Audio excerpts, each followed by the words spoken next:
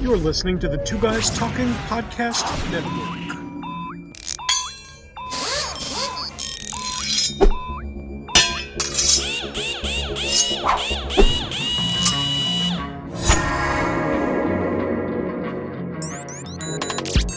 When I was a kid, I remember the first mention of the word Yeti.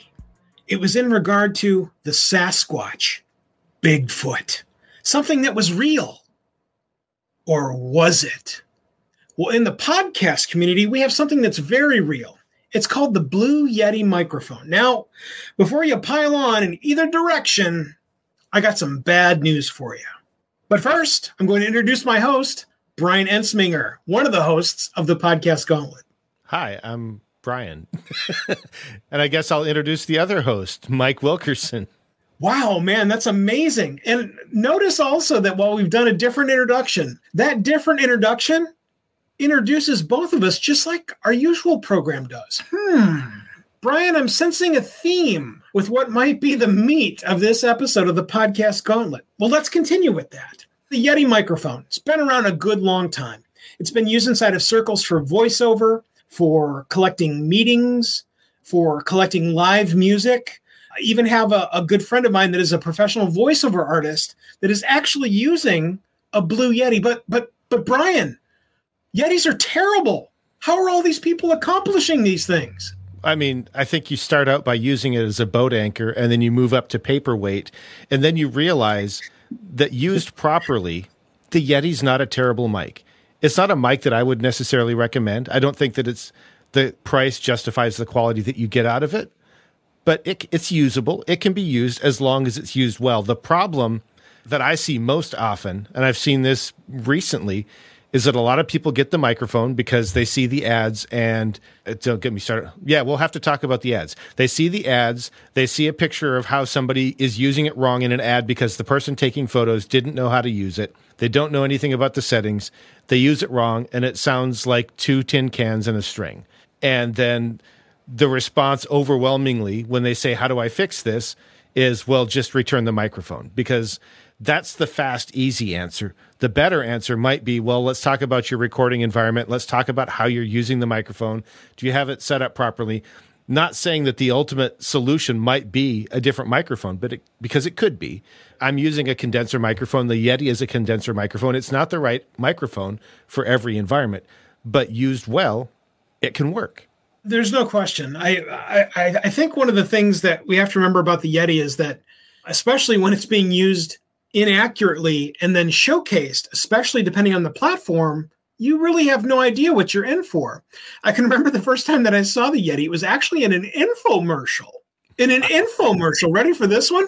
It was two people wearing white lab coats sitting at a table, and each of them had a Blue Yeti microphone pointed in at each of them, end fire.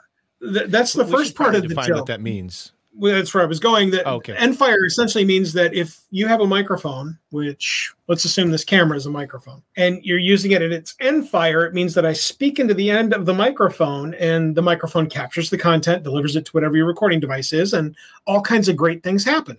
Versus if you were going to speak to the front fire, i.e. the front of whatever the microphone is and not the back or whatever else. But so end fire, front fire, okay? Okay, so we got the end fire and the front fire, fine. But the Yeti microphones were pointed right at each of the hosts' mouths, which is not how the Yeti works. Better yet, part two of the joke, each of them had a lav mic on their lab coat, which is clearly where all of the sound was being captured because the sound was glorious. Yeah. And so the microphones, the Blue Yeti microphones, were simply put into the picture so that there could be microphones in front of people with white lab coats on. Yeah. And I remember seeing that specifically, and I'm like, man, that's some great sound for the end fire microphone from the Blue Yeti that is not an end fire microphone. And I mean, like, that's the third tortilla wrapping of the joke, is that they were never going to get any sound from those Blue Yetis because they weren't plugged in, for one. But two, because they were being used as an end fire microphone, and they are end fire microphones. So again, to go back to Brian's point, which is if they're not used appropriately, you're not going to get good, much less great sound from them. Again, that being said, let's go back to my friend that is a professional voiceover artist, and they have a Blue Yeti. They're not still using that because they've made enough money that they can go and grab some upgraded, enhanced gear. I won't say better. Yes, it's better.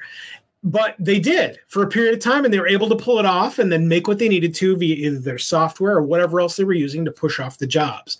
So checkbox, thumbs up. They were able to start someplace, use it appropriately, and push out product that was above the bar of quality needed to do what they needed to inside of the job rack. And so if you can do that and you're getting the sound that you need from the Blue Yeti, awesome. And that's why it's a microphone that's going to work for you. However, if you're going to use it on the flip side of the coin, i.e. the Endfire microphone, or even better yet, one of the features of the Blue Yeti microphone is that on the back there is a dial. And the dial is to set the mode of the microphone, and i.e. how it's going to be captured, whether it's only from the front microphone or whether it's from the two microphones on each side, so you could stick it between two people and get the back and forth of people, or the surround microphone that's available that will essentially capture a reasonably sized room. It won't capture a concert hall. It'll capture it, but it'll sound like crap, much like the two doctors in the white lab coats talking into their lav mics that weren't using Blue Yeti microphones. So again, it's all about the usage and the environmental settings being appropriate, but more importantly, you understanding what that microphone is going to yield for you, but also what it's not going to yield for you. Right. Brian had mentioned that he's using a condenser microphone also. Brian, which microphone are you using? This is the Lewitt 440 Pure. Okay. And how is that microphone different than, say, the Blue Yeti? Many things, but fundamentally, the way it captures audio is the same. It uses a condenser capsule rather than a dynamic capsule. That's the fundamental thing. There are other things about how it's built and how it, like I have to use an audio interface. I can't just plug it in by USB. There are some things there, but it is a condenser microphone. I think the key piece, though, is, like you've already highlighted, understanding the equipment you have and using it well. Is it okay if I maybe share some of the things that I typically share with a host if they're asking me for a little bit of guidance? So absolutely. Go for it. I'm going to share these tips, but I want to start by saying that I recognize that sometimes the best microphone is the one that you have. Don't let not having everything ideal stop you from starting a podcast. Just always keep your mind on doing things better. Beyond that, general rule, one microphone per person. I recognize that the Blue Yeti can do conference tables and stuff like that. However, what happens when you do that is you always have a loud talker, that's Mike, and you always have a quiet talker, that's me. And so when you try and balance those two people, it can be, I don't know if you're actually a loud talker, but that can be a challenge. So if you can, one microphone per person. Typically, you're going to want a directional microphone. In audio world, that's called a cardioid. It's like an upside down heart. And you point that part to you. On the Blue Yeti, that's the side that has the blue logo. You talk to the blue logo side. You make sure it's that upside down heart-shaped pattern. And then try and keep the microphone, I would say for a condenser microphone, no more than maybe 6, maybe 9 inches from your mouth when you're talking. I usually like that 4 to 6 inch range. I'm about 3 inches off of mine right now. And what that does is it helps give more of your voice and less of the room, because a condenser microphone is designed to capture everything. It's not going to capture from the back, hopefully, if you've said it correctly, but it's designed to capture all those things. Keep it close to your mouth. If you have problems with popping P's, address those, but just keep it there. Don't stick it on a desk 2 feet away from you in a tile bathroom. Let's just pick on the tile bathroom. Don't record in a tile bathroom with it sitting 2 feet away from your mouth and then wonder why it sounds bad. It's going to sound bad. Put it in the best environment you have, the quietest, the least reverberant. Keep it close to your mouth, heart-shaped pattern, keep it near you. But then again, recognizing sometimes the microphone you have is the microphone you have. Sometimes there's a recording that if you miss it, it's worse than waiting for high-quality audio. A key thing that comes to mind is, if you've got somebody who is ill and you think they might not make it to your next interview opportunity, use the microphone you've got, because you may never get that chance again. No question. There's a gentleman that I just consulted this morning. He's going to be meeting with a 97-year-old dude from his fraternity house. The fraternity is having a series of previous fraternity brothers in a series of interviews. And, it's not that maybe he won't be around for another one, but hey, dude, he might not be around for another one. Right. You have to get the sound inside that room. In fact, what I told them about was not to push gear, but the Insta360, which you can see right now if you're only listening by going over to our website at podcastgauntlet.com and clicking appropriately. This camera is what he's going to stick in the middle of the room. But then I also gave him some recording equipment, the Zoom H6 with a microphone. And so he'll be able to do that as well. So he's actually capturing two sources of audio so that if in a pinch, he can only use the one that's on the camera. Well, he's got stereo in the middle of a table between he and a 97-year-old dude to capture the video and some stereo audio, but then also a couple of microphones that are also going to get really great audio. Either way, you got the safety net, and then you got what we'd really like to have. I also want to tag on to Brian's use what you got. It's never been more important to do that, but there's something else that the Blue Yeti provides that is a masterwork of marketing, a series of things. One, the name of the thing. Seriously, Yeti. Yeah. I mean, that's awesome.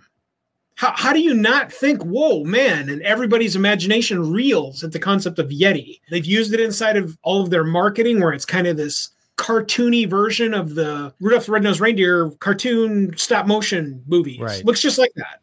And that preys upon people's nostalgia. So there's actually two bits there. The other thing is that the microphone looks good. It's a good-looking microphone. You look at it, you go, my God, a microphone. It's not crazy, zany, wait a minute, what's that looking microphone? It is a microphone. You look at it, you go, dude, look at that microphone. The next thing is it's heavy. It could easily be the next modern implement inside of a Klug game. I think it was Brian Ensminger inside of the podcast studio with the Blue Yeti microphone. I mean, it's heavy, dude. You could kill someone with that thing. And so all of these things, and the last giant stamp on the butt of the Blue Yeti is you can plug it in via USB into any computer system. Yeah. And so remember, the people at Blue are not stupid people. They're not going to give you ultra crapo microphone even at the price point that it's at. They're going to give you something that when you take the time to put it into the environment that you need to capture the content that you need with the education in place to capture what you want, you're actually going to get something of reasonable quality. I'll bet you didn't think you came here to hear all of that about the Blue Yeti, did you? And that's actually where we ask you guys, well, what do you think about the Blue Yeti? Let us know what you think by going over to podcastgauntlet.com. Fill out the quick web form and let the typed out hatred begin. Until next time, I'm Mike Wilkerson, one of your hosts. And I'm Brian Ensminger, the other one of your hosts. Thanks for listening, and we'll see you next time.